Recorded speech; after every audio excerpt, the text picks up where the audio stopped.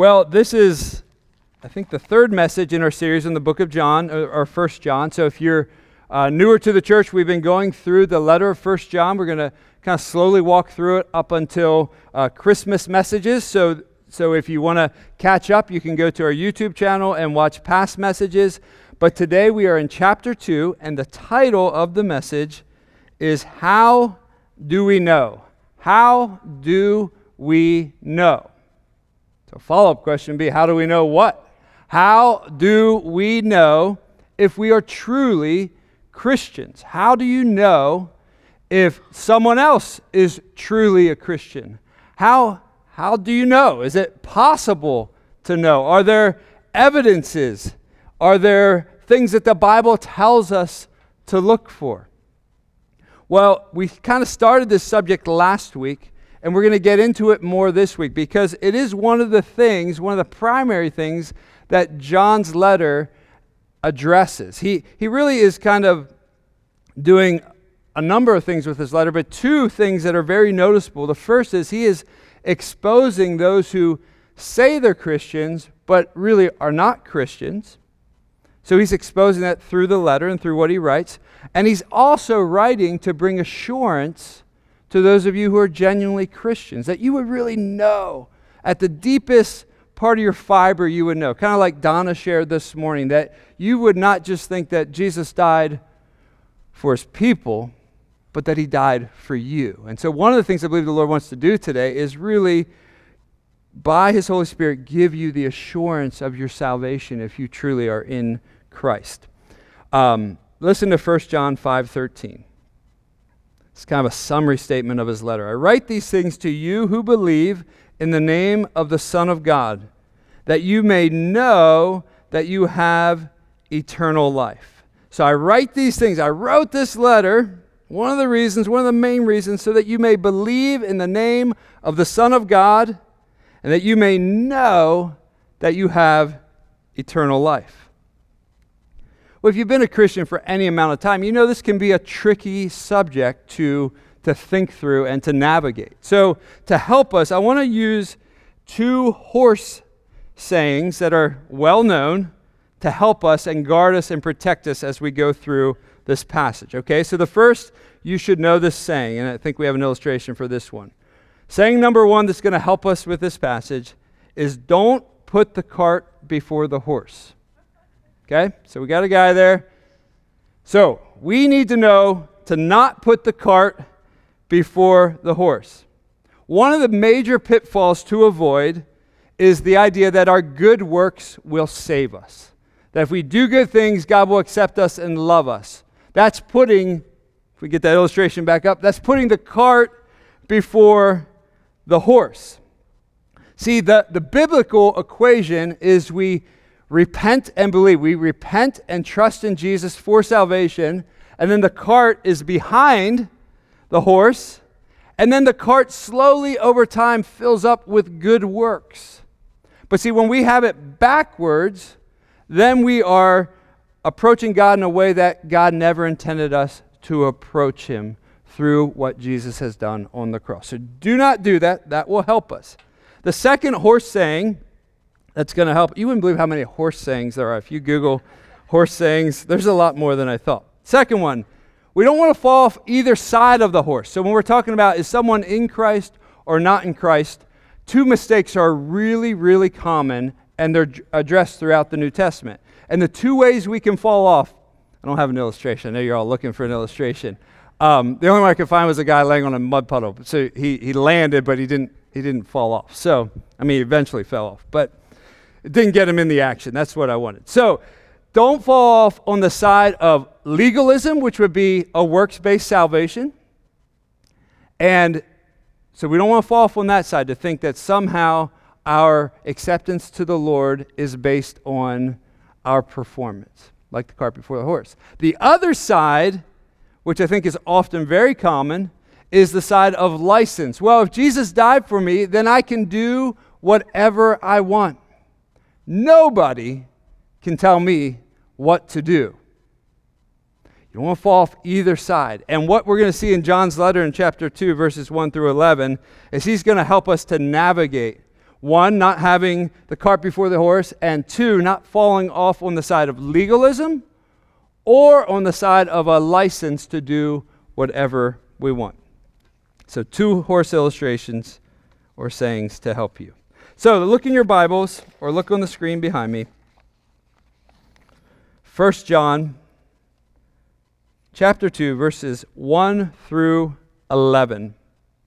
And what we're going to do with this passage is we're going to ask 3 simple questions today and seek to answer them from the passage.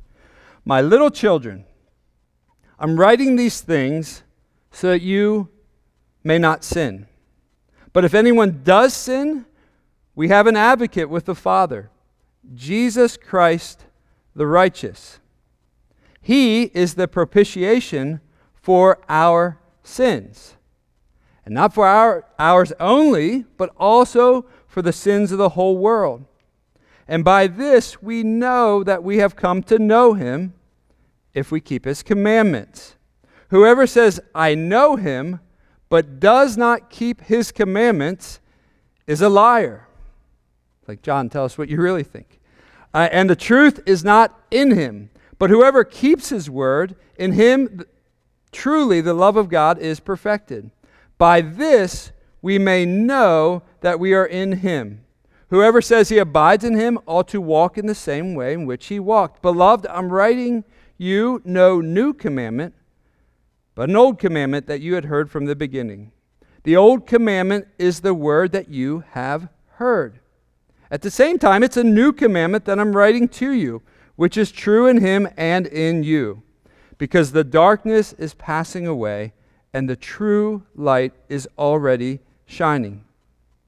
Whoever says he is in the light and hates his brother is still in darkness. Whoever loves his brother abides in the light, and in him there is no cause for stumbling. But whoever hates his brother is in the darkness and walks in the darkness and does not know where he is going because the darkness has blinded his eyes. So there's a lot of information there. So we're going to kind of take it in sections by asking 3 questions. And the first question is this: how does obeying the Lord and the good news of the gospel work together? How does obeying the Lord and the good news of Jesus, who is fully God, fully man, coming to earth, dying on the cross, rising from the grave, ascending to heaven, how do those 2 ideas work together? Look at verses 1 and 2. They're going to provide the answer for us. My little children, I'm writing these things to you that you may not sin. So, if you weren't here the last few weeks, John is an older man, probably youngest he could probably be is like 75 to 95, we'll say. He's up there in age, and so when he's writing my little children, most commentators believe he's writing to the whole congregation. It's an endearing statement, not a demeaning statement. So it's with great affection, my little children, I'm writing these things to you so you may not sin. But if anyone does sin, he's a seasoned pastor, he knows what life is like. We have an advocate with the Father, Jesus Christ the righteous. And this Jesus, he is the propitiation for our sins, not for ours only, but also for the sin of the whole world. So as the elder statesman, he is writing to the church that he loves. And he's calling them to walk in holiness, to obey the Lord. Not as a means to earn salvation, but because they have been saved.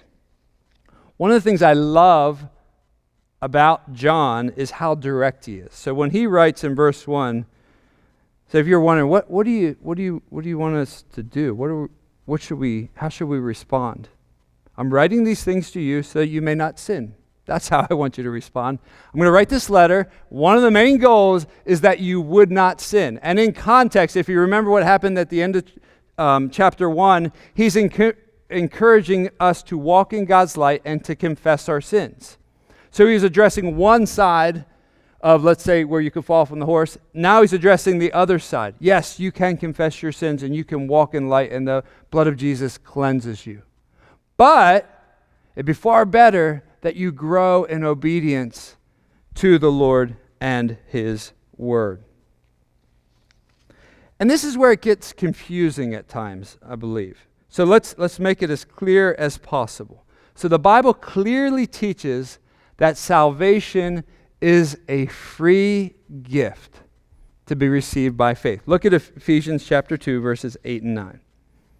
For by grace you have been saved through faith. This is not your own doing. It is the gift of God, not a result of works, so that no one may boast. So if you are in Christ, if you are a Christian, you received the most incredible gift, and you received it by faith, by trusting in Jesus Christ as your Lord and Savior. And so your acceptance before a holy God is based solely on what Jesus has done on your behalf. It really is a free gift. But for everyone who has received this free gift, God's Holy Spirit lives inside of us. And so when that happens, God's Holy Spirit begins to change us and transform us from the inside out. And so when we get saved, if the cart's at the right place, it's empty at first. And then over time, little by little, fruit begins to pop up and show up. And sometimes, over time, will show up in abundance. That would be the Lord's will for you. So we are saved by faith alone in Jesus alone. And we are called to live in obedience to Him. Now, John knows we're going to stumble and we're going to fall at times. And our old nature is going to rear its head at times. This is why he says, verse 2. We'll start at verse 1 and then go to 2. But if anyone does sin, we have an advocate with the Father. So if you are in Christ, you truly believe Jesus, you truly turn from your sins and trusted in Him, you have an advocate with the Father. You have Jesus Himself advocating for you before the Creator of the world. He is advocating for you on your worst day as a Christian and on your best day as a Christian. And then what John writes next is so important, but I think oftentimes we can read it and we might not know what it means, so we just kind of move to verse 3. It says, He is the propitiation for our sins. Not for ours only, but for the sins of the whole world. So we have an advocate. His name is Jesus. He is the righteous one. He is the propitiation for our sins. I'm going to guess that word is not one you use often. So look at the person beside you and just say the word propitiation. Say it one more time. Propitiation. It's kind of a fun word to say. Propitiation. So from this day forward, we're going to all know what the word propitiation means, because it is really central to Christianity. Some modern translations actually don't use the word because it's not a common word, but it is an important word. So when Jesus is the propitiation for our sins, it means when He hung on the cross as fully God, fully man, completely sinless, He absorbed the wrath of God on our behalf. He died in our place. He propitiated the wrath of God. He absorbed it. So what that means is if you are a Christian, there's no wrath for you. There's no eternal punishment for you because Jesus absorbed it all. And then also in that word is another word that's not common, which is expiation. Meaning when He propitiated the wrath of God for us, when He absorbed it, it was also removed from us. So we are free to worship and obey the Lord because Jesus absorbed the punishment that we all deserved. And if you are a Christian, that is always true for you. You don't lose this. He doesn't forget about it.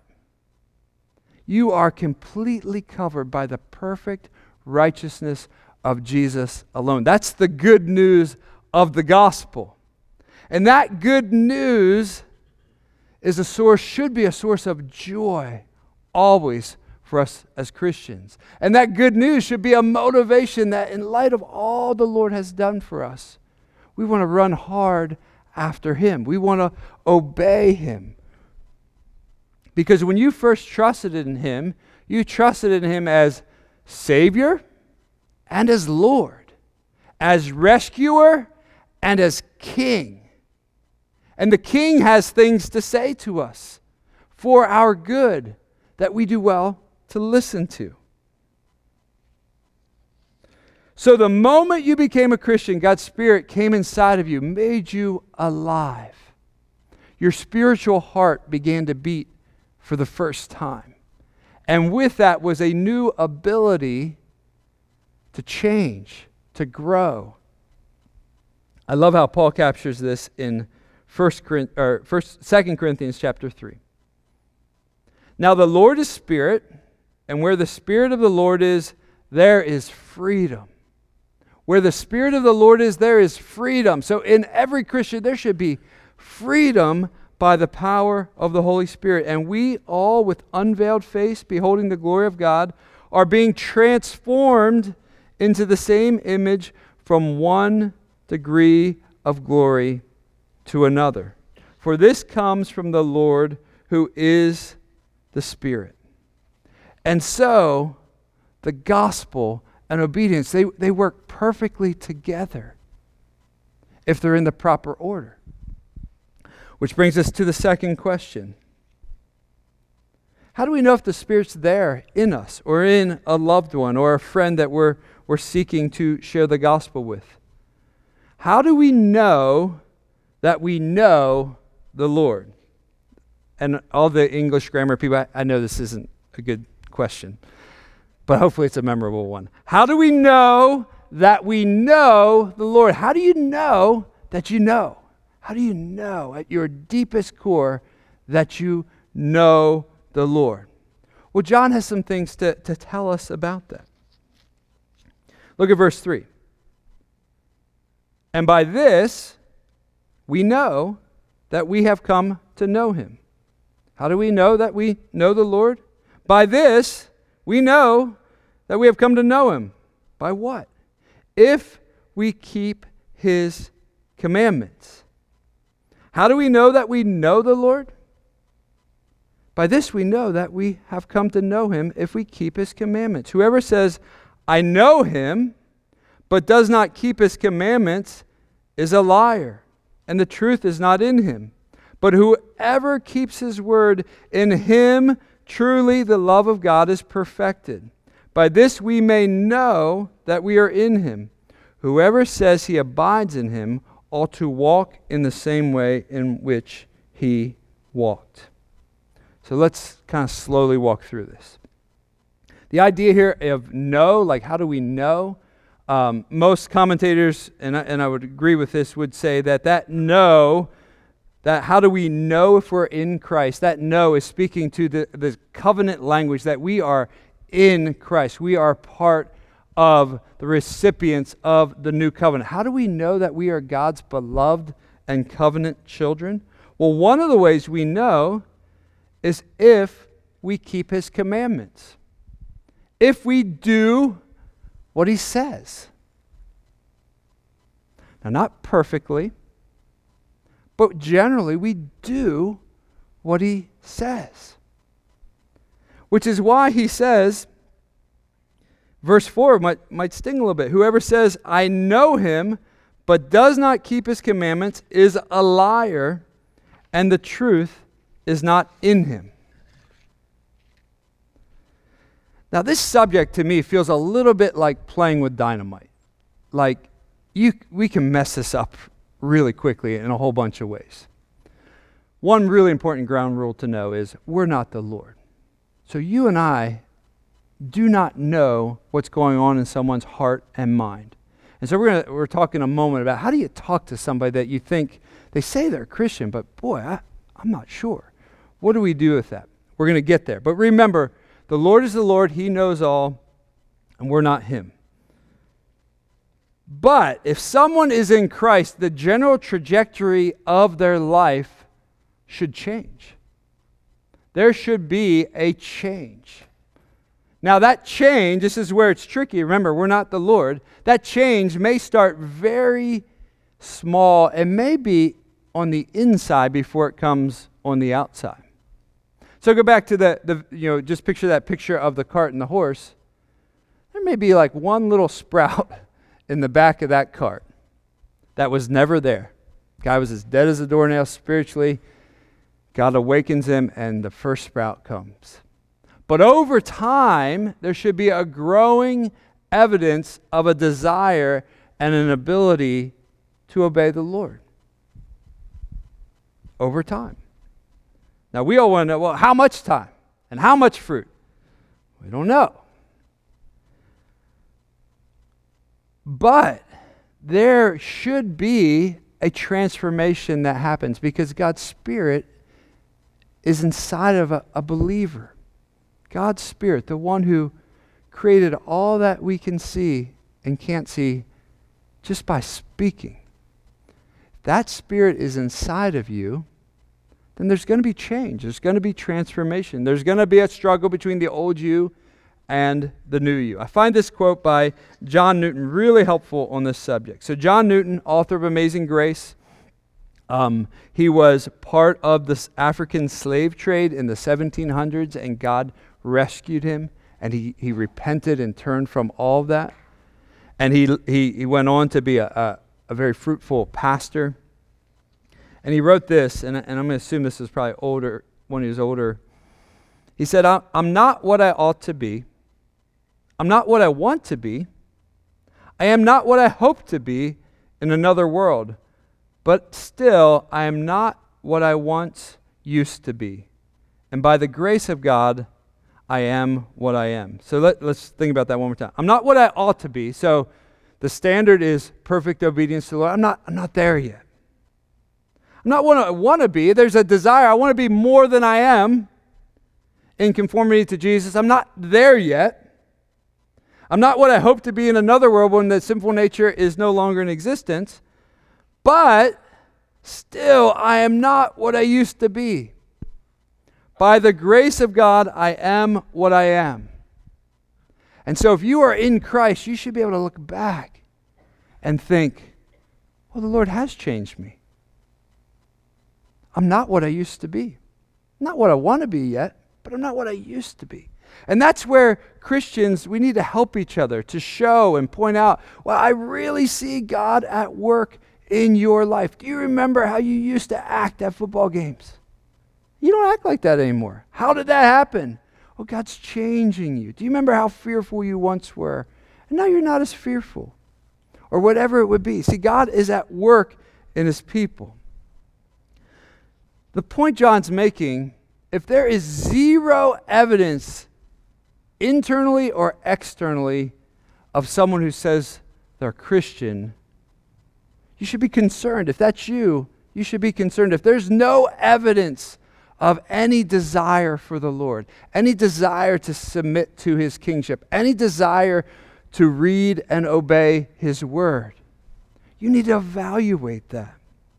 See, the promise of the new covenant is incredible. But I think often when we think of the new covenant, and rightly so, we think of communion. We think of Jesus breaking His body for us and shedding His blood for us. And that's how we have the new covenant. But listen to what Ezekiel says of what happens on the inside because of the new covenant. Ezekiel 36, I will sprinkle clean water on you, and you shall be clean from your uncleanliness. From all your idols I will cleanse you. And I will give you a new heart, and a new spirit I will put within you. And I will remove the heart of stone from your flesh, and give you a heart of flesh. And I will put my spirit within you, and cause you to walk in my statutes, and be careful to obey my rules. See, the problem in the Old Testament was never the law. It was never God's perfect standard. The problem always was human nature. There was no ability to obey God's perfect standard. But when the new covenant came and God's Holy Spirit dwells inside of us, He changes us from the inside out. So how do we know that we know? Well, one is you have a present faith in Jesus Christ. You really trust in Him for your salvation. But two, you are aware that there is a desire to obey. There is conviction when you fail to obey. There's a desire to walk in the light and not hide. See, becoming a Christian is much more than name only. So, the category of nominal Christian would be somebody who says they're a Christian, but there's no relationship with the Lord. There's no evidence of a heart for the Lord. There's no evidence of this Ezekiel reality happening in their life. It's in name only. And I think as parents who are raising kids in Christian homes, or those of you who are being raised in Christian homes, this is a tricky one to think through. That you want to, let's talk to the kids and teenagers first. If you're being raised in a Christian home, wonderful, awesome blessing. But your mom and dad's sincerity of faith doesn't make you a Christian. It doesn't make you a Christian. It's something to thank the Lord for, that you are in a home with a mom and dad that are Christians, if that is your reality. But you need to call out to the Lord on your own and trust in Him on your own and ask Him to save you from all your sins and submit to Him as Lord and King. That's something between you and Him. And parents, we have to be careful to not, Christian parents, to not make it a works-based salvation, but keep pointing them to the good news of the gospel. But if there's zero desire, zero evidence, it's okay to ask questions about that. Hey, I'm concerned about you. I know you say you're a Christian. Tell me why you think you're a Christian. Maybe they are, maybe they're not. Remember, we're not the Lord, but we can engage gently in those conversations. We just don't want to fall off the horse on either side. It's easy to do. One of my favorite verses in the Bible is in Romans chapter 6, verse 4. And just listen to what it says, and I'll tell you why it's one of my favorites. This is talking about our union with Christ. We were buried, therefore, with Him by a baptism in His death. That's not talking about water baptism. That's talking about our union, our immersion into Christ spiritually. We're with a baptism into His death, in order that just as Christ was raised from the dead by the glory of the Father, we too might walk in newness of life. See, the reality of the resurrection is that you can walk in newness of life. You can change. You can grow. You can be different. And so if you feel trapped and enslaved, there is freedom that you can experience in Christ. That is an incredible reality of the new covenant. And so, what's challenging about this subject is there's some of you maybe watching online or in the room that you are genuinely Christian. You really believe in Jesus. You have really trusted Him, but your conscience is so tender and on fire that you're thinking, I don't know if I'm a Christian. To you, think and look much more at Jesus than you do at yourself. A famous pastor who was with the Lord, Robert Murray McCheyne, said, for every one look at yourself, take 10 looks at Jesus. So if you are genuinely a Christian, you really love Jesus, but your conscience is on fire all the time. That was my experience as the first year I became a Christian. I just felt guilty all the time, even though I was genuinely born again. I was taking wind readings of my heart and mind and soul way too much. And I was barely looking at Jesus who paid for my sins. So you just want to reverse that. And as you reverse that, there will be times where you need to respond to conviction and confess your sins to the Lord and to others, and you'll change and grow. But spend a lot more time looking at Jesus and who he is, how much he loves you, and what he's done for you. If you are born again, there will be evidence over time. Just one word of caution to another group, those of you who might just want to pounce people all the time. Don't do that. Just don't do that. That's not helpful. You don't like to get pounced. I don't like to get pounced. You want to go to them, but just remember, if you ever have grown a garden, there's just some plants that grow faster than others. If you go to an orchard, there are some apple trees that are more fruitful than others. Fruit at times grows really slow. And sometimes it just barely sprouts. Sometimes it's very abundant. Just be patient and gentle. Don't compromise, but be patient and gentle. And if you have that tendency, read 1 Corinthians chapter 1, the introduction, and see how Paul starts his letter to a really messy church. So, let's look at verse 5 and 6. But whoever keeps his word, how do you know if you know? Whoever keeps his word, in him truly the love of God is perfected. By this we know that we are in him. Whoever says that he abides in him ought to live the same way which he walked. So if you have a desire to read God's word and to obey God's word and to live and be obedient to how Jesus lived and was on earth and to be loving towards others, that should encourage you in your faith.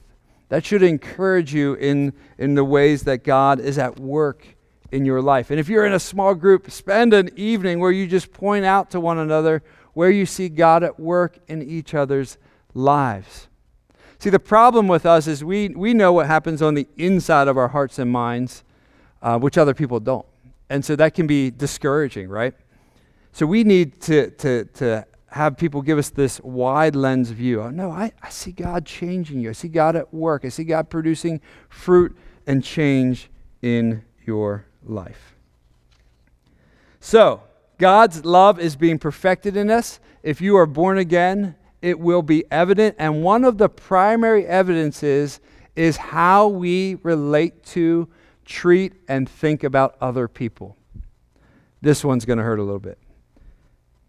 Maybe.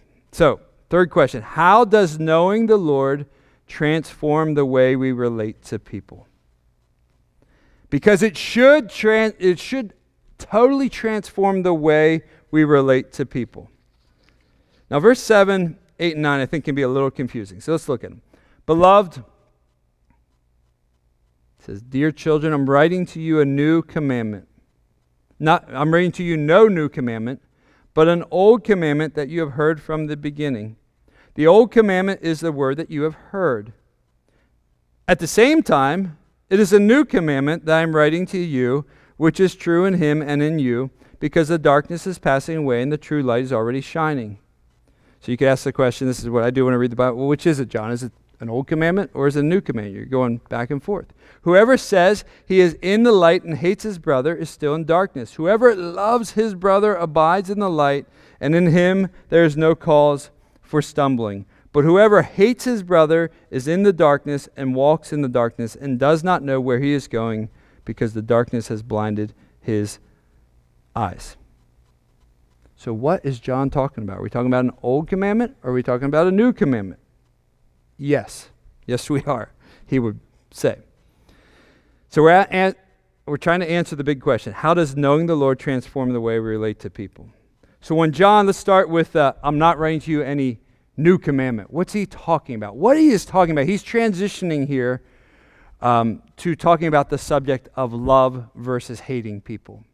And what he's saying is this idea of loving your neighbor, loving others, it's not a new commandment. It's not unique to the New Testament. That's what he means. So let me give you an example. In Leviticus chapter 19, verse 18, the second half says, But you shall love your neighbor as yourself. God's people, you shall love your neighbor as yourself. John's saying it's not new. It's not new that we are called to love our neighbor as ourselves. But then he says, verse 8, at the same time, it is new. It is a new commandment that I'm writing to you, which is true in him and in you, because the darkness is passing away and the true light is already shining. Whoever says he is in the light and hates his brother is still in darkness. So what's he talking about there? Well, with the coming of Christ, with the new covenant, with Jesus being the friend of sinners, with Jesus being the one who opened the way for every tribe, tongue, and nation to know the Lord. He made the love more radical. We should have a category, if we are followers of Jesus, that we are called to love everyone, the most unlovable, the most unlike us, the most different from us in philosophy and ideology about any subject. We are called to love them as men and women, boys and girls, teenagers that have been made in the image of God. I want to read a quote from the ESV Expository Commentary. I thought it was really helpful. It's crystal clear. Love for fellow believers is a non-negotiable part of the Christian faith. If someone professes faith but does not love his fellow believers, say it all, like if we're measuring percentages, it's 0. Such a person has not been truly converted. Love may be stronger or weaker, more or less consistent, can go up and down on the scale, but if conversion has occurred, it will be present. So if it is 0, that is a concern for evaluation of where you stand with the living God. If it is waning and growing at times, Lord, help me to have more affection for your people. Help me to have more affection for those who aren't like me, who don't look like me, think like me, act like me. Give me your heart for them. See, a genuine love for one another is to be the mark of a true Christian, of God's people in general. Listen to what John wrote in John 13. This is Jesus saying, "A new commandment I give to you, that you love one another. Just as I have loved you." Remember, he loved you when you were really unlovable. He loved me when I was really, really unlovable. "You are also to love one another. By this, all people will know that you are my disciples, if you have love for one another." That is the mark. That shouldn't be just true of Saving Grace Church, but every Christian in our county, in our region, throughout the world. So, in this very backbiting, word-spewing, volatile age that we live in, that's just cutthroat and mean, we have an opportunity to really be different. To really, really, really be different by what comes out of our mouth, by what we type with our fingers, by what we say to others about others. So this, if you are a believer in Jesus and you feel like, man, I want you to reflect back. Think of the last month of things that have come out of your mouth, come out of your keyboard, been on your social media feed. Maybe you wrote it, maybe you shared it. Ask the Lord, did this honor you? Did this show a love and affection for people that are not like me? I think this is in many ways the opportunity of the age right now for Christians to be very radically different. So it doesn't mean you have to conform to what somebody is thinking and how they're thinking about a subject that you think very differently about. But it does mean that we should move towards those who are not like us, particularly those who do not know Jesus. They're not the enemy.